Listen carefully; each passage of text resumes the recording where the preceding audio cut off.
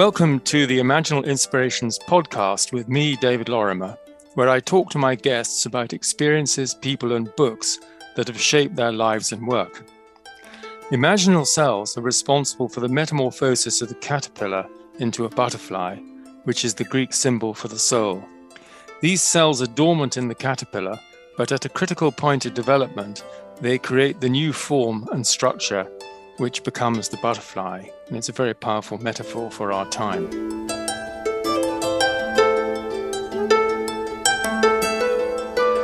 My guest today is Dr. Eben Alexander, who is a pioneering scientist and thought leader in consciousness studies, who's been a guest of all sorts of interviews, including Dr. Oz and Oprah and other media programs.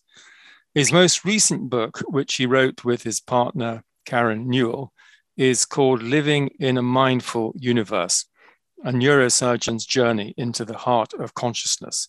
And it's received many accolades from many scientists around the world, and including myself, who study the mind-body question and the nature of consciousness. And his earlier books were Proof of Heaven, a neurosurgeon's journey into the afterlife, and The Map of Heaven, how science, religion, and ordinary people are proving the afterlife. And they've collectively spent more than 2 years at the top of the New York Times and international bestseller lists. So welcome, Eben. We last saw each other physically, I think probably at the Beyond the Brain in 2019. But I believe that's true, David, and thanks so much for having me on. It's always great to be with you. And yes, I have very fond memories of our Beyond the Brain meeting a few years ago. And that was a fantastic conference. I love all the efforts you've been involved in. And so it's great to be here in conversation today. Well, it's been going for a while, as you know. So let's start with a shaping moment involving your choice of work, because you come from a medical family, I believe. I do. My part of my history is that I was adopted, and my adoptive family was very welcoming and honoring of all my hopes and dreams. I couldn't have been more blessed to be adopted into that family. My father in that family was a globally renowned neurosurgeon, and that was very important in my life. He had a very, his knowledge of physics, cosmology, neuroscience was extraordinary.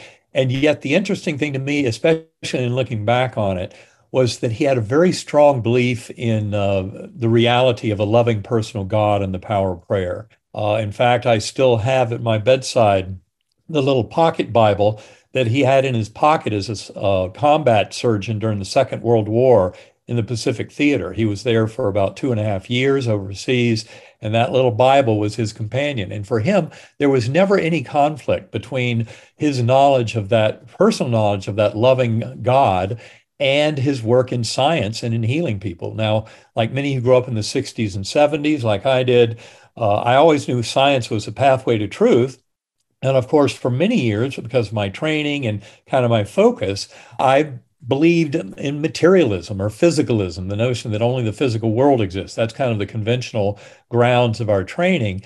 And yet that materialist view should have been overturned by the advent of quantum physics 100 years ago.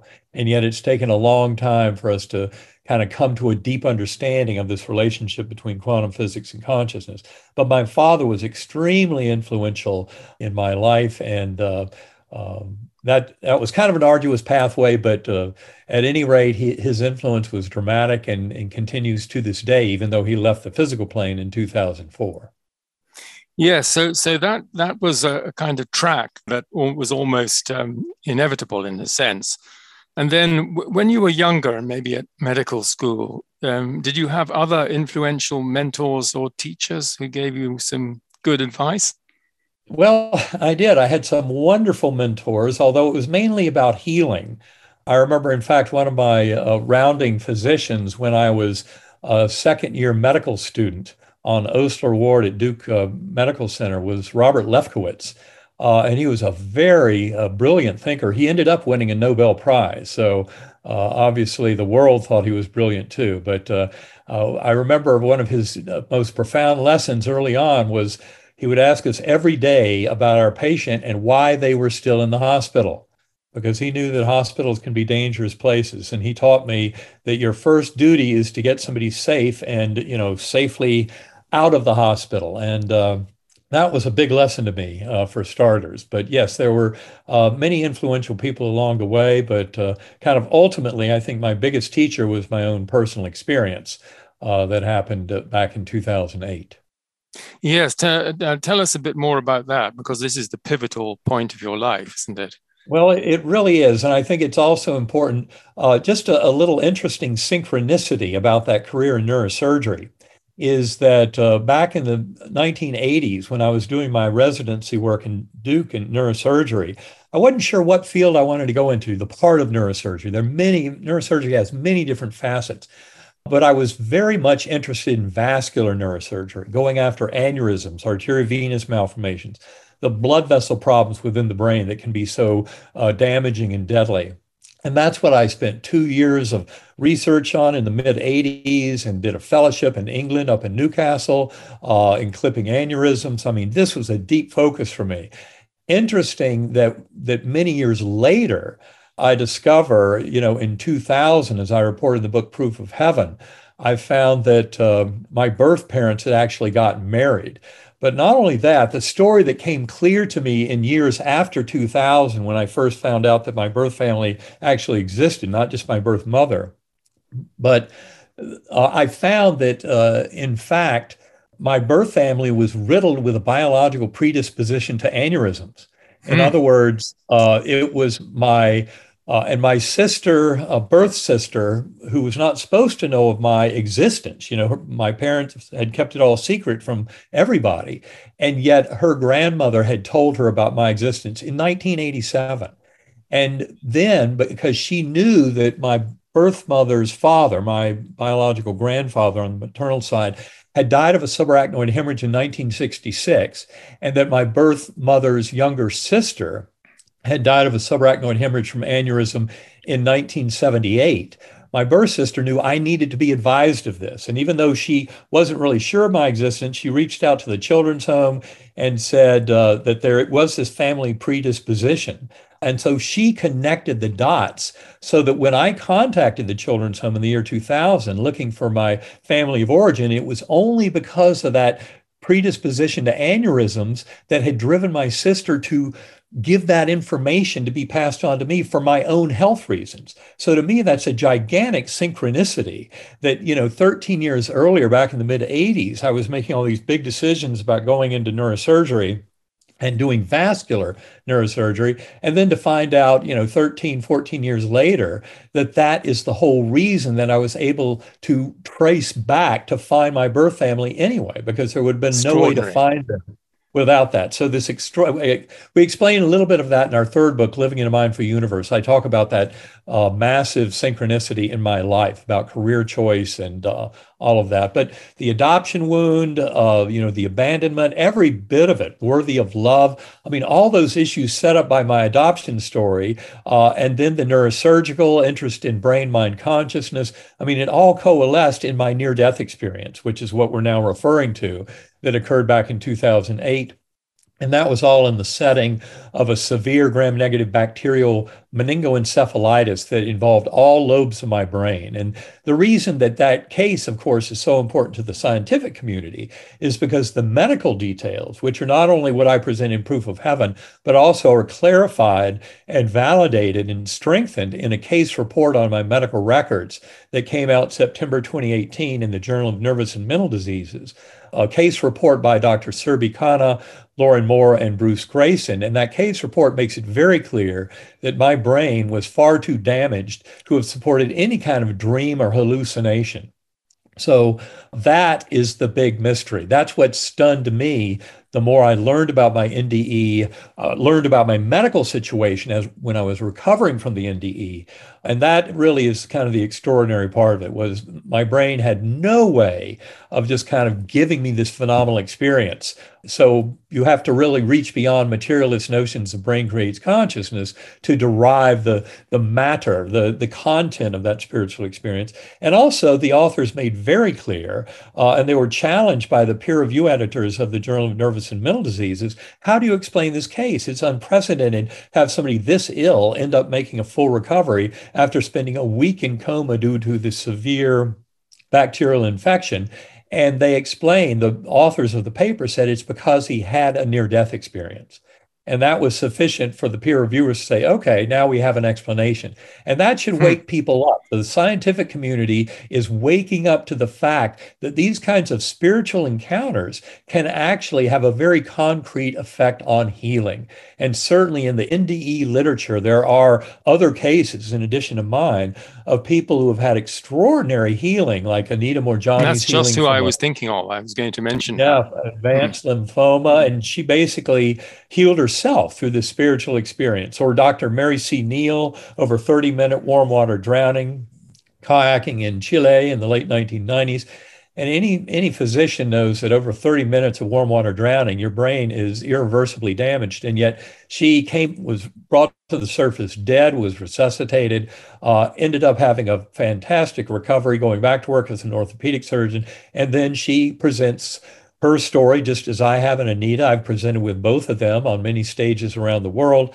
And this is really about the true power of healing that comes into our purview as we come to a deeper understanding of the spiritual realm, the power of mind over matter. Really, it just takes placebo effect, which medicine has acknowledged as, a gold standard for looking at any new therapeutic modality, and just takes it up to much higher levels, beyond spontaneous remission of cancers and infections to these truly miraculous healings that we find in the setting of near-death experiences.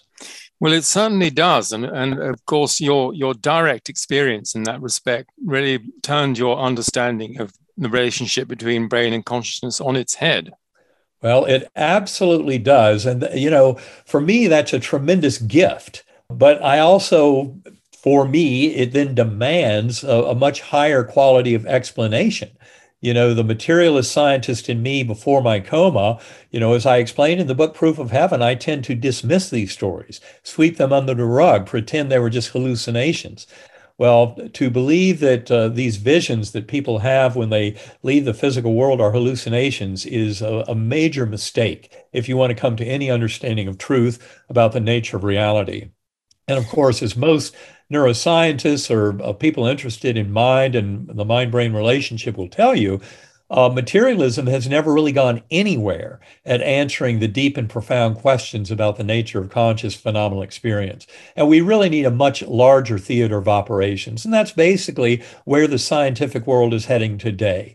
And I would say the last few decades have seen extraordinary progress along these lines of trying to come up with a more facile explanation of human experience that includes all of these kind of exotic kind of bookends of life type experiences like NDEs or shared death experiences, which are similar to NDEs, but in fact usually happen in very healthy people, like a loved one who might be 1,000 miles away when their mother is in the dying process, and yet the mother's soul will come through and take the bystander soul, even to the point of witnessing a full-blown life review before the bystander soul comes back to this world. That is called a shared death experience. And I heard many of those accounts back when I was first giving talks about my experience, and I didn't know what to call them.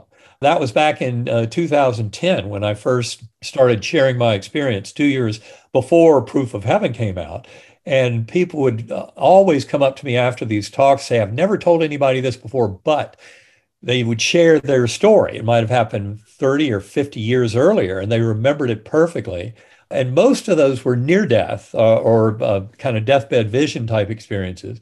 But some of them were shared death, where their soul would be whisked along on these journeys. And it was only after I read Raymond Moody's book, Glimpses of Eternity, that I think came out in 2011, that I started realizing, okay, there's a name for these. But all of these kind of extraordinary experiences are a tremendous gift to us as human beings. And they should not just be swept under the rugs.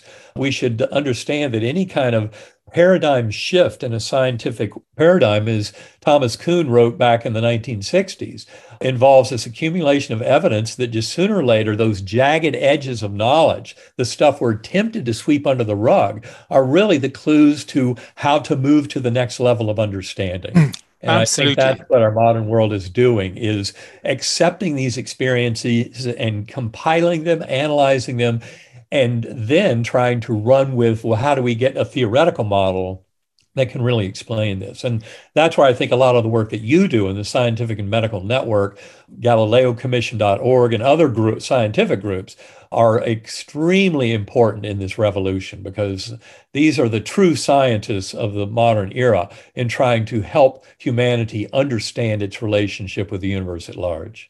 And therefore, the nature of reality in epistemological terms, how we know things, but also ontologically, all the great spiritual teachers will insist that there are other realms of reality that are more real than the physical. And so, so it's a whole picture, isn't it? Well, it is. And that is probably one of the most extraordinary things that to me was the big shocker, was this world. Coming back to it after my coma, this world was dark and murky and dreamlike. That world was absolutely astonishing, real, detailed, vivid, alive, and meaningful in profound ways that are still changing my life as I go. And so that is really the gift of it all. And really for materialists to just deny all this, they are cheating themselves tremendously. Imagine the chagrin of getting to the end of your life as a hardcore materialist, and then as you're leaving this physical world and your loved ones come to greet you, you realize all of that spiritual stuff was true, and you wasted your whole life denying it and not living to further your soul growth. I mean, to me, that would be the biggest curse of all, is to just waste an entire lifetime pursuing cul-de-sacs that have nothing to do with the nature of reality. Yeah, one can understand why that happens because of the power of the collective and the training and the mindset. But I just wanted to ask you, Eben, do you happen to know the extraordinary experience of Sir Auckland Geddes from the 1930s? I think I'm certainly familiar with the name, but I would love you refreshing my memory on the story. I'll just mention a few of the features, because he was professor of medicine at McGill. He was in a similar situation. And he was also a UK cabinet minister, so he was an extraordinary man. And then he gave a talk to the Edinburgh Medical Society. It was the Royal College of Physicians in Edinburgh in about 1935, and he called it A View from the Grandstand. And he relayed this as a third-person experience that had happened to a good friend of his, and only much later did he say that actually it had happened to him. And so there was a big kind of step there. Right. But his experience was of losing consciousness and then finding himself in an A consciousness, as he called, which had 360 vision and could go anywhere that he willed. And so he was able partly to be in the bedroom where he had fallen ill, and partly to be at the hospital. And his wife phones the hospital and gives her what's called a case report. And he said, I heard the doctor say, or rather saw him think, which is a very interesting turn of phrase.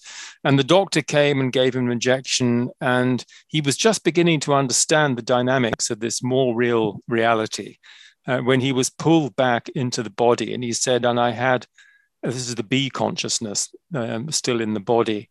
I had a glimmer of consciousness suffused with pain. And so this to me is a very strong indicator of what has now become to be known as the kind of filter theory, or the filter metaphor for the relationship between brain and consciousness. Well, absolutely. And I would say this is something that we harp on all the time in our workshops, presentations, certainly discuss at length in our book, Living in a Mindful Universe, where we make the argument for objective idealism. And that is the notion of this primordial mind. And I think that the more we understand about that, the better, because filter theory is absolutely at the heart of it. And that is viewing the brain as a filter that allows in consciousness, but in a very limited fashion. That limited fashion gives us this apparent sense of self and also of here and now. And yet, in meditation and NDEs and in psychedelic experiences with entheogens, et cetera, we can experience stepping into consciousness beyond just that local consciousness that's stuck in an apparent here, now, and sense of self. And that's where I think we start to appreciate, just as in the story that you just related, he was aware of the doctor's thoughts. That's what happens, because what we're realizing is that there is a mental realm, I would call it, the mental layer of the universe. And using the word mental could easily be replaced with the word spiritual once you expand your kind of understanding. But in other words, you cannot simply pretend that we're these local physical beings, material only, with a brain that's material only in a here now that's generating this phenomenal experience. Because of our abilities to kind of step outside of time, especially, for example, when you're liberated from the shackles of the physical brain and body during a life review in a near-death experience, that's a very broad kind of experiencing of consciousness where you witness things not only from your perspective, but from the emotional perspective of those around you who were affected by your actions and even your thoughts. And that's why I think that the life review becomes a very important demonstration of really two major factors. One is this boundary of self it serves a certain fiction that allows a drama to unfold with us seeing ourselves as independent, separate beings. But essentially, we're all sharing the dream of the one mind. And that becomes apparent from that higher perspective. The higher perspective can be achieved not only through NDEs, but through meditation and centering prayer. And I often argue that those are much more effective and efficient ways to kind of meld into that primordial mind than psychedelics or entheogens, because I believe there's too much of a biochemical splash from the entheogens. And I strongly urge people to pursue meditation, which I believe is a much purer route when it's applied on a regular basis to cultivating our relationship with that primordial mind. But really, this is where so much of modern consciousness work is going, is this notion of the one mind. And I would certainly attribute a lot of my understanding to my very good friend and colleague, Dr. Larry Dossey, who wrote that book, One Mind. I think it came out in about 2013 or so. That book is extraordinary. And I know in Pim Van Lommel's contribution to the Bigelow Institute essay contest, he won second place. And at the end of his essay, he's making the argument for how all of this is supporting this notion of the one mind and brain as filter. And he lists the best scientific resources for the one mind as being Dr. Dossey's book, One Mind. He also mentions Steve Taylor's book on spiritual science. He mentions our book on living in a mindful universe. And he mentions a paper by Bernardo Kastrup. I think it's from Journal of Consciousness Studies in 2018, but the paper is entitled The Universe in Consciousness. And of course, I would also add Pim Van Lommel's book, Consciousness Beyond Life, as an extraordinarily rich kind of presentation of that scientific argument for the one mind and really the brain as a filter. And I'd say this is where the world is headed, is to this deeper understanding that really looks at that mental layer of the universe, which I would say is simply a layer of information integration and assimilation to which we have access as sentient beings. But it goes beyond, it's non-local, and it's not limited in time to any now. That's why that mental layer is so important for our understanding. And for me, the best way to connect with that in the current era is through meditation. And I use a form of binaural beat brainwave entrainment, because I found 2 years post-coma that I had to explore consciousness if I was going to come to any kind of deeper understanding of my experience. And that demanded meditation. And for me to find binaural beats as a way of basically oscillating circuits in the lower brainstem that set our conscious awareness free from this illusion of here, now, and sense of self, it's a very powerful modality. And for people who want to learn more about that meditative technique, I would simply steer them to sacredacoustics.com. Good. And we'll full put disclosure, that that is the website of my partner, Karen Newell, who is also the co-author of Living in a Mindful Universe. But I'm a giant fan of binaural beat brainwave entrainment. I meditate an hour or two a day, and I wouldn't trade it for anything. It's been a tremendous benefit in my life. Very interesting. What I was going to say about one mind is that it's almost as if the way psychology was developing at the end of the last 19th century, as we're finally catching up with that. Because if you go back, for instance, to Emerson's essays, and I have my grandmother's copy on the shelf here, he wrote a book called an essay called The Oversoul. And this is an expression of that very one mind. And you get the same thinking coming through in Ralph Waldo Trine, in Thomas Troward, and in Charles Harnell, the whole New Thought movement. And the universal mind is an absolute premise of this whole outlook. Well, absolutely. And we make a very strong argument for that one mind in our book, Living in a Mindful Universe, through what we call consilience. Consilience is simply the notion that if you look at a very deep and challenging issue, and in this example, that would be consciousness, and given that the only thing any human being has ever known is the inside of their own consciousness, we should realize that's a very important thing to understand more deeply. But with consilience in addressing consciousness, you have many different avenues that all suggest this primacy of the one mind. It begins, for example, with quantum physics. As many of us are well aware, the founding fathers, Wolfgang Pauli and Erwin Schrödinger, Max Planck, Pascual Jordan, Eugene Wigner, many others made statements. So they realized in studying subatomic particles in the material world around us, they came to realize that none of that really exists independently of the mind of the observer. And that was a very important observation that's taken more than a century for the scientific community to actually to work its way through and come to a deeper understanding. But that primacy of consciousness, that is absolutely a central part of quantum physics is kind of a starting point for consilience, but then move beyond that. For example, in neuroscience, the hard problem of consciousness, as defined by David Chalmers, the Australian philosopher in the mid-1990s, has become an impossible problem for materialists to try and take the physical matter of the brain and translate that into phenomenal experience. And then in this discussion of consilience, you move to philosophy of mind and the binding problem. I mean, the apparent unity of consciousness within an individual mind is very difficult to explain if you're trying to pretend as a materialist neuroscientist that it's multiple populations of neuronal networks contributing each of their pieces, what you see, what you hear, what you think, what you remember, your emotional state, body awareness, surround awareness. How come all this is so unified? And that is a really deep mystery from that perspective of materialist science that really has no explanation within materialism, but is fully explained with idealism as your starting point. And then contributing heavily to this notion of consilience is all the evidence in parapsychology for non-local consciousness. The evidence for telepathy, the evidence for remote viewing. I mean, one of the most proven fields in the history of statistics and science, in spite of the fact that Wikipedia tries to claim that remote viewing is pseudoscience. Well, I would say Wikipedia is pseudoscience. It is. Jessica Utt, the president of the American Statistical Association in 2015, gave an address on where she covered her work in precognition and remote viewing, saying that the statistical evidence was clear as a bell. These are beyond reasonable doubt real effects. And then we move beyond remote viewing to things like psychokinesis, people's ability to manipulate matter with their mind, which has been studied in the laboratory.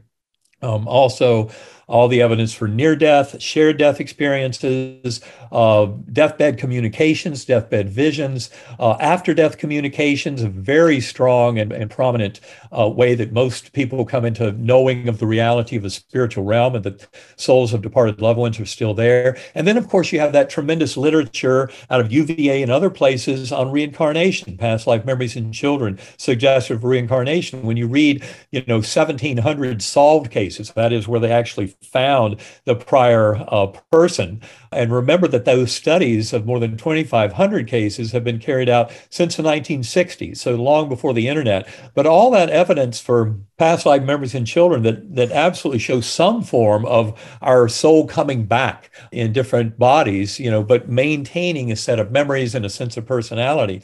I mean, all of this adds up to a tremendous sense of the primacy of mind. And when you use filter theory, which, as you point out, out was advocated way back there at the turn of the 19th to 20th century. William James, F.C.S. Schiller, Henri Bergson in France, Frederick Meyer in England. Tremendous workers. And of course, William James in the US, the father of American psychology. All of these investigators talked about filter theory and this kind of notion of that primordial mind. And that's something that we bring back to life in our book, Living in a Mindful Universe. And I know the really heavy scientific work out of UVA from Ed Kelly. And I highly recommend his trilogy of books to anyone who has a deep scientific interest. That would be Irreducible Mind from 2007, Beyond Physicalism 2015, and then in 2021, Consciousness Unbound. Ed Kelly has edited those books. They are masterpieces in elucidating the modern scientific argument for really, as Ed Kelly concludes towards the end of that third book, evolutionary panentheism, which I would say is just an idealism that fully acknowledges the reality of that God force, which so many NDEers, have experienced firsthand. Not, becoming God, but realizing that overlap and that God force is at the very source of our conscious awareness. So all of this can be very liberating and illuminating for society at large. But sad truth be told, even with all those big tuition dollars people are paying for the education these days, most major academic centers are not yet up to speed on a lot of this advanced knowledge of the mind-brain question and the nature of consciousness. So the revolution's coming very rapidly, but it still has a lot of penetration into the world at large. It does. And you've preempted, in a sense, my next question, which was about books that have shaped your life and thinking. You mentioned those three from Ed Kelly, which I absolutely agree are a required reading, especially for people who should be reading them but don't even know they exist. Right. And then you mentioned Larry Dossey and Pim van Lommel. Any other books that you'd like to mention which have had a formative influence, Eben? Well, I think those by far have been some of the most important. And of course, so in Living in a Mindful Universe, we really try to consolidate a lot of that with our own kind of thinking about how to organize this. I just would recommend to anyone also Dean Radin's books. I think Dean Radin has done a fantastic job. His most recent book, Real Magic, is a very good book, and that helps to clarify all this. And also his earlier work, he works for the Institute of Noetic Sciences out in California.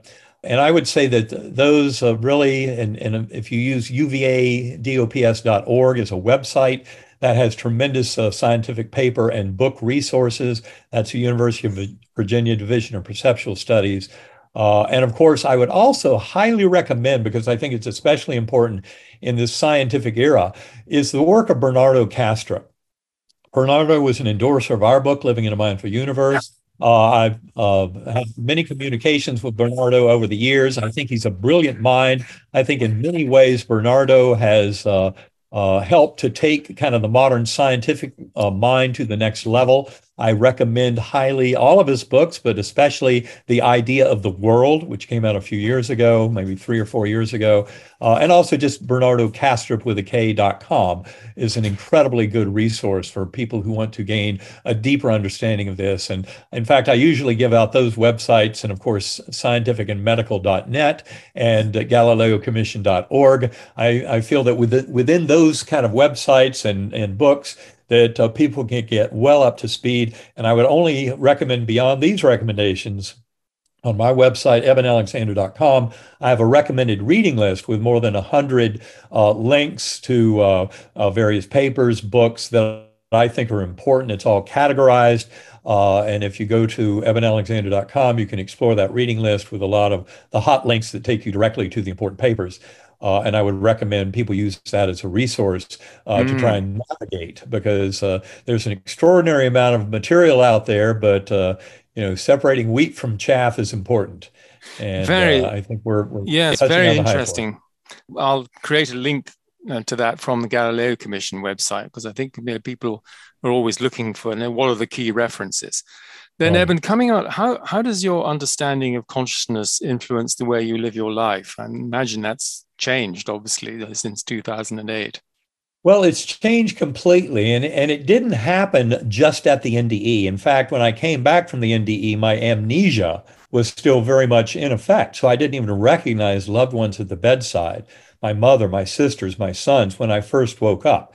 That just shows you how badly damaged my brain was. But my mind was coming back rapidly, words and language over hours and days, childhood memories over weeks, and all my semantic knowledge over about 2 months. And then there was just this deep mystery of trying to understand it all. Initially, I thought it had to be a vast hallucination, but that was before I learned how ill I was and that my brain was in no shape to create a hallucination. And that's when I had to dive much deeper. And of course, much of that is told in the book Proof of Heaven, which really ends 4 months after my coma with that tremendous revelation about my spiritual guide during the journey. But then a lot of the rest of the story, because there's much more to my own personal growth and evolution that involves work with a lot of scientists and other experiencers, physicians around the world. And a lot of that story is told in Living in a Mindful Universe. But it's been, that all happened when I was 54 years old, my coma. And now 14 years later, I've made a lot of progress in my mind in coming to a deeper understanding of all this. But it really all hinges on that notion of primordial mind and an admission that at those deep spiritual levels, we are all united through the forces of unconditional love, kindness, compassion, mercy, acceptance. And in many ways, I would say that the troubles that our world faces today, in so many ways, are due to this false sense of separation inherent in materialist thought. And I would also attribute a false or erroneous interpretation of Darwinian evolution in the mid-20th century for leading us down this pathway of thinking competition, survival of the fittest, as opposed to realizing, as most biologists will tell you, that success in the biological kingdom is always due to collaboration and cooperation. And that is something we're coming to realize more strongly in the current era. And I would say this false sense of separation inherent in materialism has allowed egos out of control, corporate greed, climate change due to the energy industry's greed, et cetera. And we really need to wake up and take responsibility for our planet.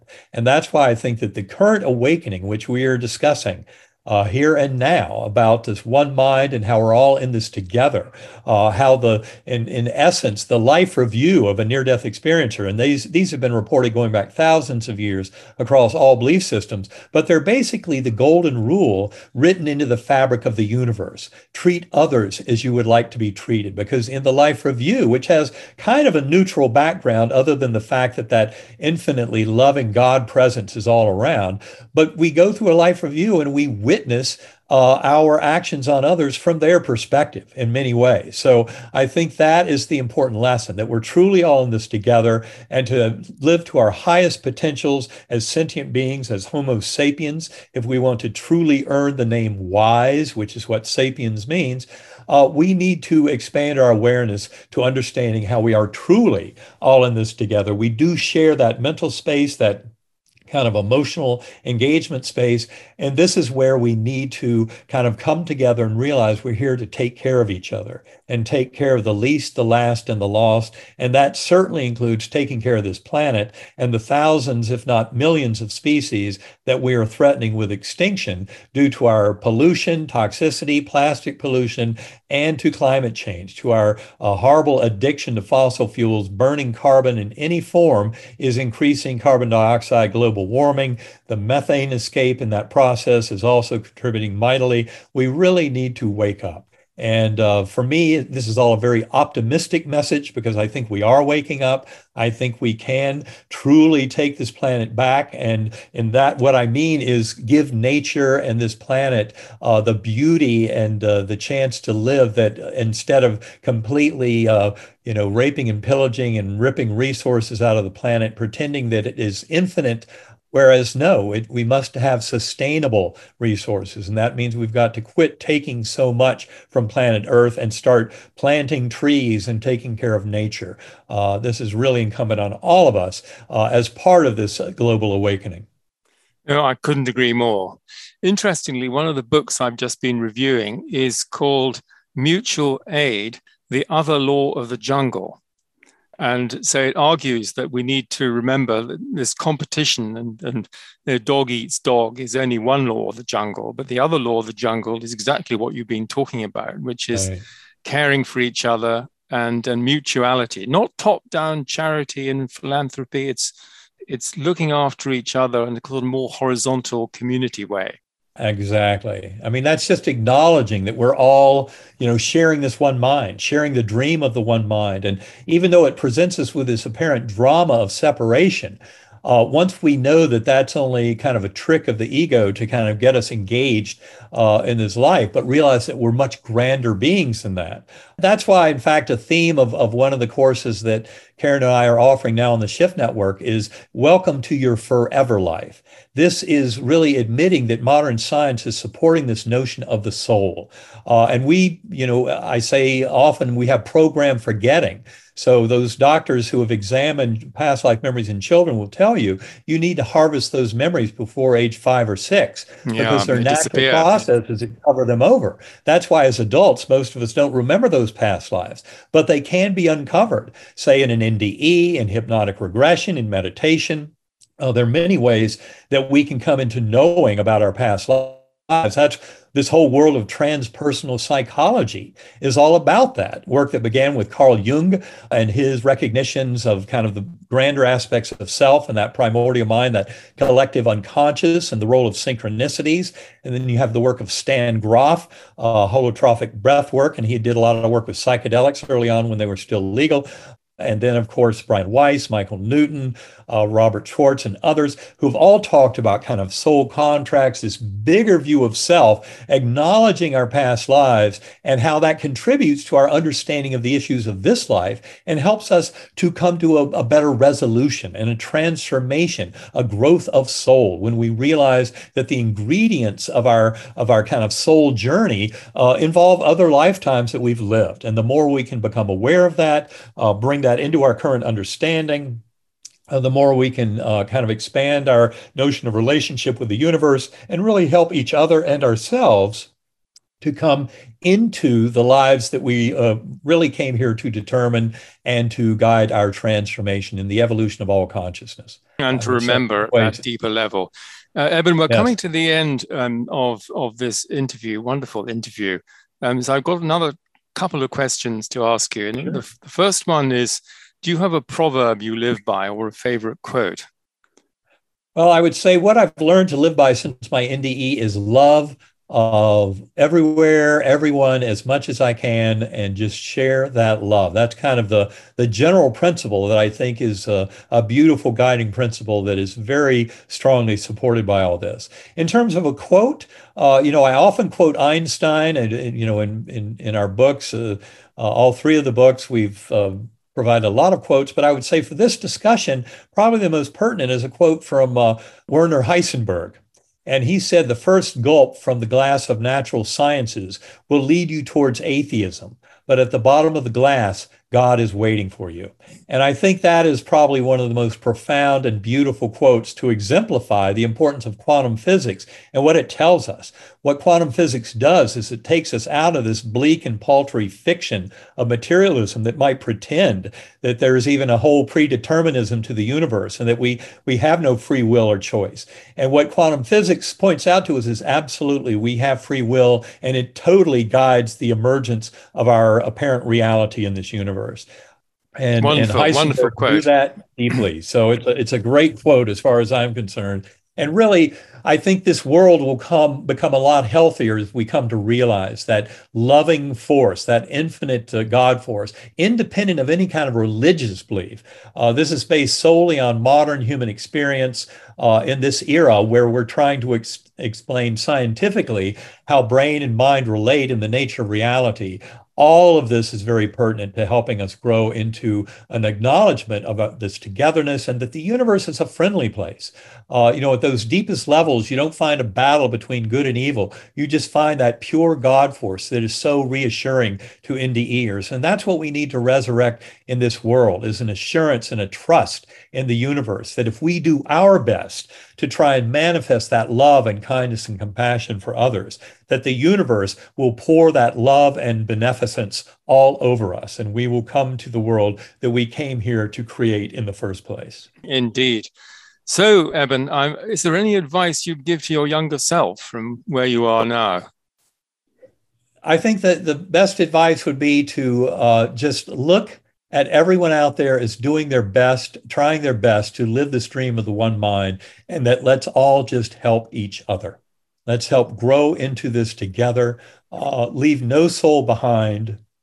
And the power is within us to change this world literally within a generation to one that is far more favorable to the future for billions of unborn beings, not just humans, but all of our fellow creatures on this planet will greatly appreciate the awakening that we can do now in helping humanity come to an understanding of the presence of this tremendous loving spiritual force at the core of the universe. No matter what you want to call it, it's absolutely real. And we all find that out when we leave our physical bodies once and for all at the time of death. But we can come to know it much more fully through meditation, through coming into this awakening of humanity that's apparent, and trying to live it to our best ability to help ourselves and others. Well, thank you so much, Eben. That's a good advice for anybody, I think. And I've really enjoyed your extraordinarily articulate expression of the perennial philosophy, the importance of love. And this is such an important message to get out there. So thank you for all you're doing. And it was a pleasure to have you with me.